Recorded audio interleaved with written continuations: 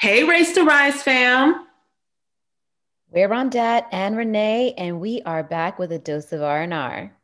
Yes, things are starting to open up in the UK. Amen. While you still can't book holidays, you can at least grab a bite to eat, get your hair done, and finally return gifts from Christmas, believe it or not, since the shops are finally open. So I know Funny you went story. out. You can also go to the gym. And yesterday I went to the gym and I was working with a trainer, and a man walked in and said to the trainer, "Did you have a good Christmas?" And we just all burst into laughter because the reality of the fact that none of us had seen each other since Christmas. Yeah, And then he was like, "Oh, and Easter and Valentine's Day and Mother's Day." So yeah. yeah, it's been a journey to say the least. It has totally been a journey. Before we go into our topic today, we definitely want to acknowledge the loss of a cultural icon, Earl Simmons, also known as DMX. He was a rapper, an actor, a prayer warrior, and we should all just reflect and applaud his artistry and not his challenges because I did see a few people trying to bring up the skeletons in his closet, and let's be honest, we are all complicated human beings and we all have a skeleton or two. So it's really not cool. He was someone's father, friend, fiance, brother, and I think we Mm-hmm. should give him the roses that he deserves. And we talk about mental health all the time, and we've always been very open about that. And that's something that he's been open about, not only his addiction, but mental health and his struggles and his challenges. So, yeah, I mean, my childhood growing up in New York was DMX, Darkman X. So, Yeah, yeah, hopefully he is finally at peace. totally. And he made so much history. Like, he was one of the first rappers to have four consecutive albums hit number one on the charts. So I mean, he was a legend in his own right. So rest in Yeah. power, King. Okay, so this topic is quite heavy because we want to talk about people who are missing in our community Mm-hmm. and the coverage or lack of that these cases get. Specifically, if we look at the UK, according to recent data from the National Crime Agency, Black people are accounted for 14% of missing people in England and Wales between 2019 and 2020. That is over four times the 3% of our relative population. Wow. Wow. So, given the prevalence, my question is, why does it take social media outrage for there to finally be some form of action by police? Well, I think if we dive a bit deeper, why is it that we see action being taken for some communities, and that's with the media coverage being, very, very hyper vigilant and very 24/7 round the clock news, and also the police engagement and interaction with the family to ensure that the family feels, comforted and updated? Why are there certain parameters that are in place for some people and not for others? And I think when we dive deeper into that, that's where we start to see just like really concerning trends. It makes me afraid as a Black woman to, first of all, nobody wants to go missing, obviously, but to think that it's going to take, to your point, media outrage as a Black woman to have people who don't even know me, hashtag my name, and to be pushing the envelope and just saying, listen, this needs to be solved and resolved and addressed, and attention needs to be paid to it. That's a really scary thought. Yeah, I mean, it just it makes you wonder, right? How, to your point about media or the attention from the police, it's like, how is it that certain communities tend to be criminalized before actually Mm-hmm. committing anything, but then when they actually need help, there all of a sudden is a scarcity in resources to Yeah. provide assistance. Yeah. I was reading something that said, it's a privilege to believe the police. It's a privilege to be in a position in which you think the police, or you're confident enough that the police will protect you. Yeah. And that sat with me. That sat with me because I'm not confident in that. I'm not Yeah. confident in protection. I don't have that privilege of protection. I know that. But then it makes you wonder, like, why is that? Because, you know, you live in a nice neighborhood. I live in a nice neighborhood. So you would think your postcode, specifically in like the UK, your postcode is everything.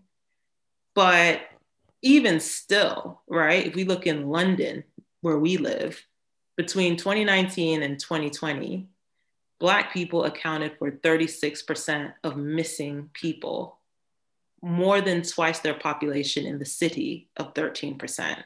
So statistically, Unreal. like that number scares me, right? Because even if you are Yeah. in the right postcode, that doesn't hedge you, as we say, or protect you Mm-hmm. from falling into that. Yeah. Now, I mean, when you think about it, the role of the police, the duty of police, the power that's instilled in them and the authority that is given to them is primarily to protect. Yeah. And if you have to think to yourself, well, gosh, do I have the privilege of protection? Is my life worthy enough that God forbid something happens or I go missing, it will be prioritized? If you have to query any of those things, then the answer is likely no.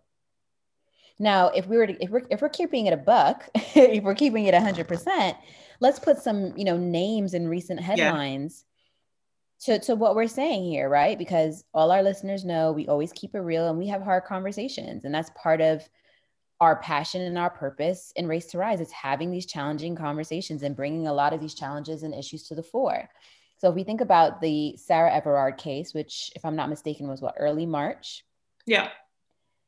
She went missing, leaving a friend's home. Super tragic case, which also, by the way, has died down quite a bit, right? We still haven't heard what's going on. So she went missing, walking through the park. She was in Clapham.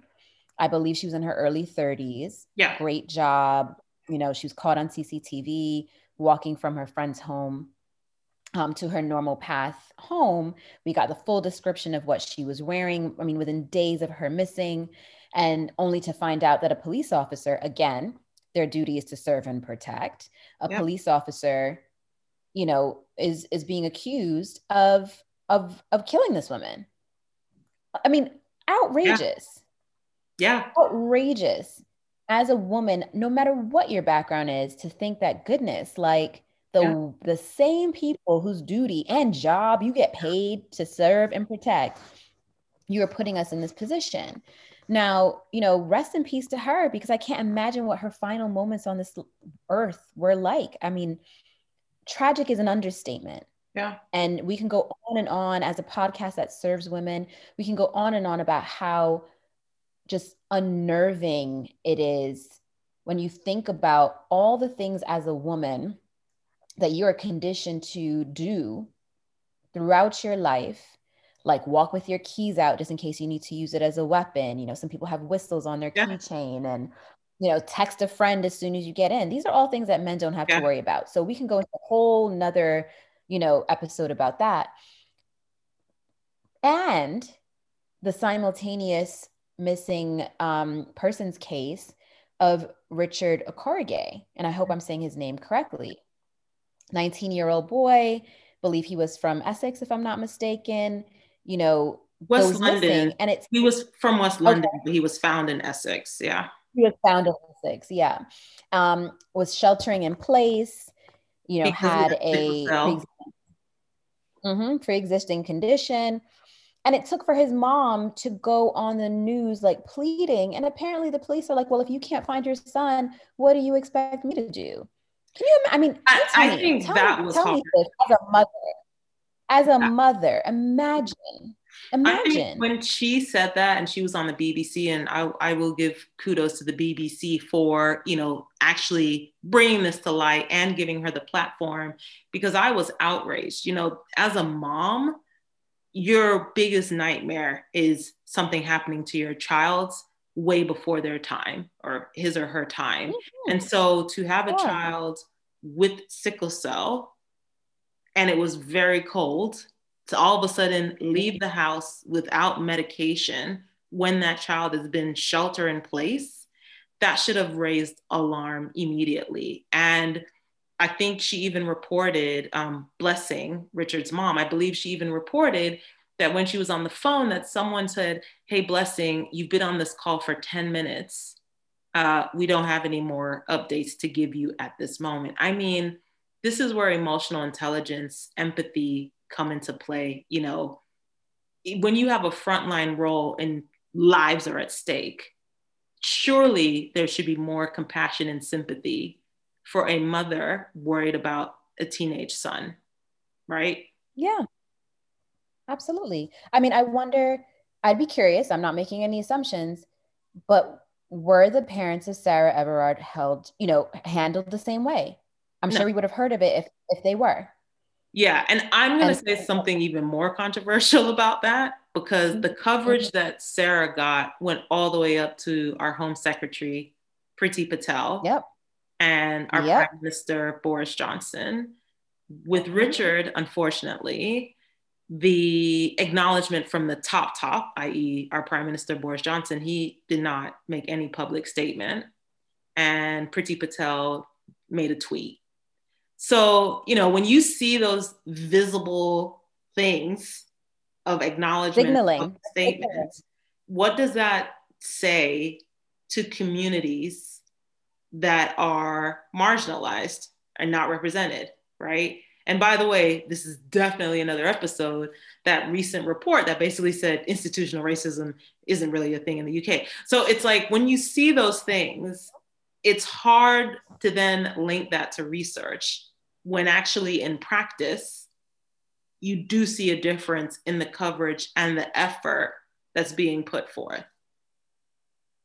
I mean, look, I wasn't here, in the time of I think her name was Madeleine McCann. Like Yeah. I wasn't living in the UK. I think, I don't know what year that was, but it was several years ago. But I remember the coverage being global, Yeah. global, astronomical. If I'm not mistaken, I think the case may even still be open and there's still Yeah. being, money being spent on that. Yeah. And, even if you don't look at it as a black white thing, I mean, Richard was a child. Madeline is a child. Big age difference, mind you. But these are people's children. Yeah. These are people's lives. And so if there's enough energy and money to invest in what we would deem a cold case, why isn't there any energy and effort for Richard? Why did that not exist? And why was the burden of finding him solely placed on the parents? You don't think a parent is already frantically looking for their child? And then to Well, feel the level of disrespect and disregard of the, authorities telling you, what do you want us to do about it? It's outrageous. yeah. And It I really think, is. I don't know, you have to have these conversations to call them out for what they are. I think it's truly unfortunate that we are over policed for existing, but under policed when we're the victims and we Ooh, need help, girl, right? listen. If the amount of energy that is placed in stop and searches that we know are happening at a much higher level in Black communities, if that same energy was given to stop and find our Yeah. missing people, can Yeah. you imagine that number you quoted in the beginning of what, 36% of the In missing people's London. case Yeah. The in 36 London in alone London. Yeah. would be way lower? Yeah. And the thing is that when you look at the missing cases, specifically like in the UK as a whole, Black men go missing more than Black women. But one of the things that doesn't seem to get a lot of coverage is this notion about trafficking across county lines with Black boys. Like Yep. that is a thing in the UK. Like we always are talking about knife crime, right? But trafficking is a thing. Like we really think trafficking is just something that's happening over there in Africa and parts of Africa where people are trying to, leave war-torn countries Asia. or Asia, to come to greener pastures in the UK or in Europe or in the US. But actually trafficking happens right outside of our door, where drug dealers take advantage of young boys, right? Use their influence, undue influence, and get them to be mules. And sometimes they Yep. go missing because of the mental and physical abuse that they're going or experiencing with these guys. And so they don't tell their parents. And again, back to our original point, if you feel over policed for existing and under police when you need them, a lot of times these things go underreported. So we just need to shed a light and understand, like, the numbers are there. Why aren't the resources being deployed? But more specifically, if we know that this is prevalent, why aren't we getting as much press as we do for other matters? Like, how is it that we got so much coverage over the real royalty, but trafficking is like a thing? Yeah.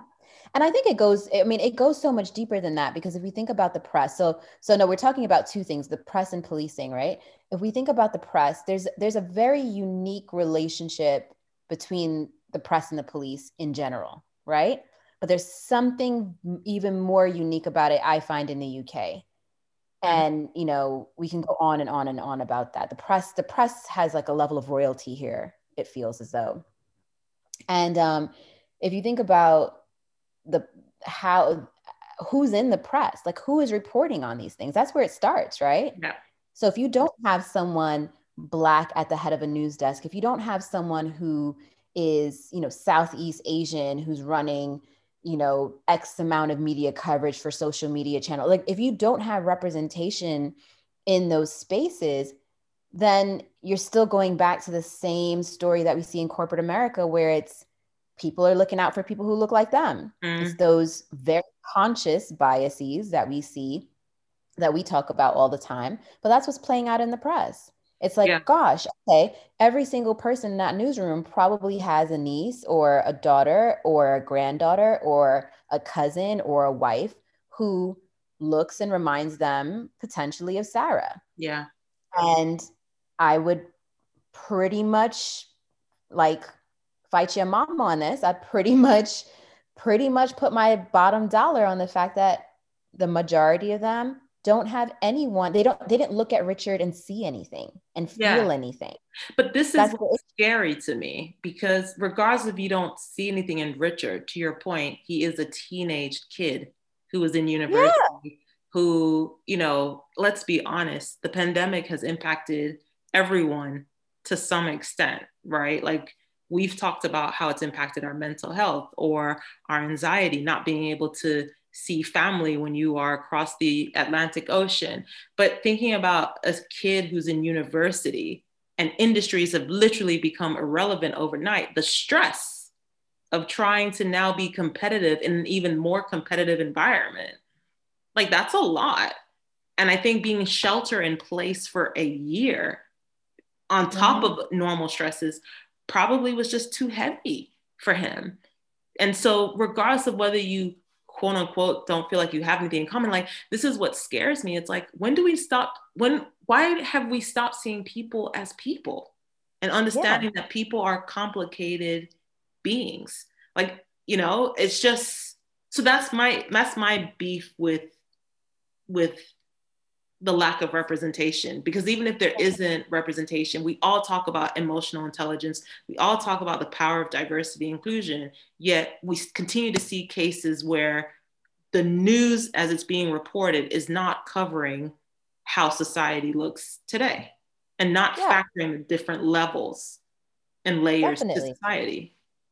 Yeah, girl, I totally agree. I mean, what we've seen as a result of 2020, and 2020 in my mind will always and forever be, a bit of a blessing and a bit of a curse, is what 2020 did was lift the veil. And look, I don't care what this recent UK report says that racism doesn't exist and da da da da da. It's not really a thing. We're seeing it play out here. So Exactly. in terms of 2020 lifting the veil, it just goes to show you what you said was so powerful. And I'm just trying to crystallize it for myself. It's the fact that people could see themselves in the case of this woman who was tragically killed and was missing, because people can relate to, I have a wife, I have a daughter, I have whatever, but they couldn't see, or they can't see, or they don't want to see, gosh, well, he's a child, I have a child. Huh. Okay. That is terrible. That is the common denominator. The fact that that humanity and that level of that being the kind of baseline does not supersede or trump the fact that he is a Black child, or I should say young man, is what 2020 highlighted for everyone. No one can hide that from that anymore. I think if we were having this conversation 18 months ago, we would be even more timid to have it. We probably wouldn't have it. We'd probably have it amongst ourselves. We would talk about it amongst ourselves. We would talk about it in our group chat, but we wouldn't potentially dare to go as broad as our platform to have this conversation, because we've been so conditioned 30 plus years of our life to believe it's kind of what's happening, but nah, it's not really happening. And now we're calling a spade. And so I will forever be grateful to 2020 for that. Yeah, I agree. I mean, I just hope with the outrage that's been coming from social media, which is why social media is such a powerful tool. But I hope if we continue to, state our claim, call out news outlets, challenge institutions, right, that we will have more attention and resources directed to stories such as Richard. Like, it should not have been a social media uproar where all of our friends were posting pictures of Richard. And then finally, all of a sudden, the BBC was like, hey, Blessing, here's the platform for you to talk about your child. Like, to me, I find that really weird. Like, it's just because with Sarah, and rest her soul, as a woman, to your points about having to look over your shoulder. I mean, even yesterday, I was on the phone with my mom. I just wanted some fresh air. I went to the store to pick up something. On the phone with my mom. This man is in his car, drives by, looks at me. I ignore him, but still was trying to look at me. And thankfully it's broad daylight. But this is one of the reasons, and I'm being honest, I don't go out at nighttime by myself, right? I just don't. Or if I do, I'm in a taxi. And so it's unfortunate that her situation and her circumstances and her death highlighted what it's like to be a woman in 2021. Yeah. What Richard highlighted is what it's like to be a parent of a Black child when you are already thinking the worst case scenario and praying that it's not. Yeah. And wondering, man, had it gone the same level of urgency of other cases, could my child have been saved? And to go through that mental tug of war, I just want people to understand, we're just saying, take a step back, pretend to be in Blessing's shoes, and understand what it's like for someone to say, well, if you don't know where your child is, how can we? I mean, that cannot be an answer coming from the police station. That should never be the answer. Never, and yes, ever. There are some teenagers who do leave on their own accord and come back. But if someone is saying, I know my child, if someone is saying my child has sickle cell, this is not normal for my child to leave without set medication, that should be treated with urgency. Urgency and attention. It should be prioritized. It is not. It is not. And this is why we say Black lives still matter. Yeah. It's not because we're saying others don't. It's because we have to really, unfortunately, continue to say it for it to feel like it's ringing true. To your point, and this is why we continue to stress this privilege that comes with protection and press and publicity. There's this privilege that's associated with it. Imagine this mom of this Black child has already spent the first 19 years of his life, worried about, gosh, is he going to get caught up with the wrong crowd? Gosh, is he going to be stopped and searched? Like, she already has all these things. Gosh, like, who knows? She's probably trained him, like, don't wear your pants too loose. Don't wear a hoodie, like all these things. And these are assumptions. I obviously don't know her, but all these things that as a parent of a Black child, she's already had to probably pray on and worry about day after day after day. And then your child goes missing, and then the police mishandle you, and then your child is no longer with you. Yeah. So to your point, like the mental gymnastics that she would have to go through as she juggles the relationship between her child and the police from the time he's old enough to understand the basics. Yeah. A white child does not, or a white parent would not experience that.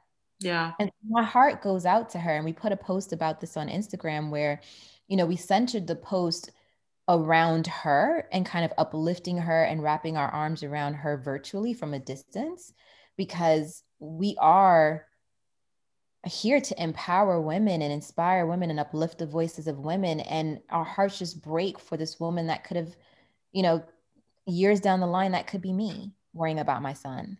Yeah. That could be me worrying about Chloe. Yeah. Well, I mean, as much as we've been focusing on the UK, in America, similarly, Black children are more likely to go missing, right? And so, I think about things all the time, like how I want to make sure that Chloe does not go to school by herself. Because I'm gonna be honest, fortunately, living in Miami, things are spread out more, unlike London where things are close. I was dropped off to school every day until I was able to have my own car, right? I was 13. Yeah, there was no you taking the bus by. My mama did not play that. No. And so I think about that because I've seen videos, and I know, schools in the UK, specifically secondary schools, are also having instances with assaults and other activities happening. And so I'm thinking, okay, well, I'm just gonna have to be that mom that's just all over my child and making sure that, you just get to this moment where you're like, well, how do I manage my time so I'm around my child 24/7? And that's unfortunate, but that's the world that we live in, right? Wow. Because I'm just like, I want to trust how things are, but then I'm like, I look at these stories and I'm like, this could be Chloe. So I'm going to be over the top. Yep. Yeah. I mean, it's interesting that you say that that there's such a, I don't know, did you say there was a majority or a high number of Black children going missing in the US? Yeah, similarly, Black children are still more likely. But when you think about it, I remember growing up, it would always be it would be ABC News, the 7:00 news in New York City. And on ABC News at the end of, and my dad was big on news, so it was always playing in the house. But at the end of every, I think it was a 6 p.m. news broadcast, or maybe it was the 8 p.m. But at the end of it, you would always say, there would always be a missing children's advert where it would say, do you know where your children are? I remember growing up, that was always something. So anyone from New York City tuning in, y'all will know what I'm talking about.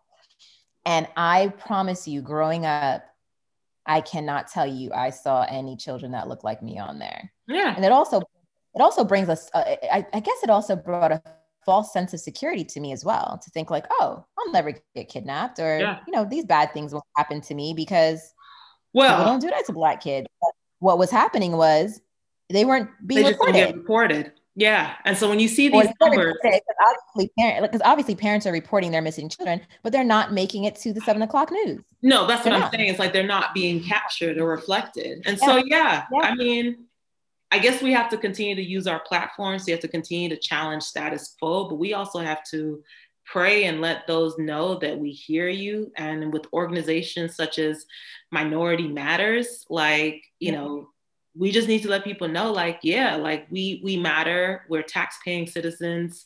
And you would hope that the same taxes that we're paying, we will get the same treatment and coverage that we require in our time of need. That's all we can hope for. We just want what we deserve. Yeah. So that's it, girl.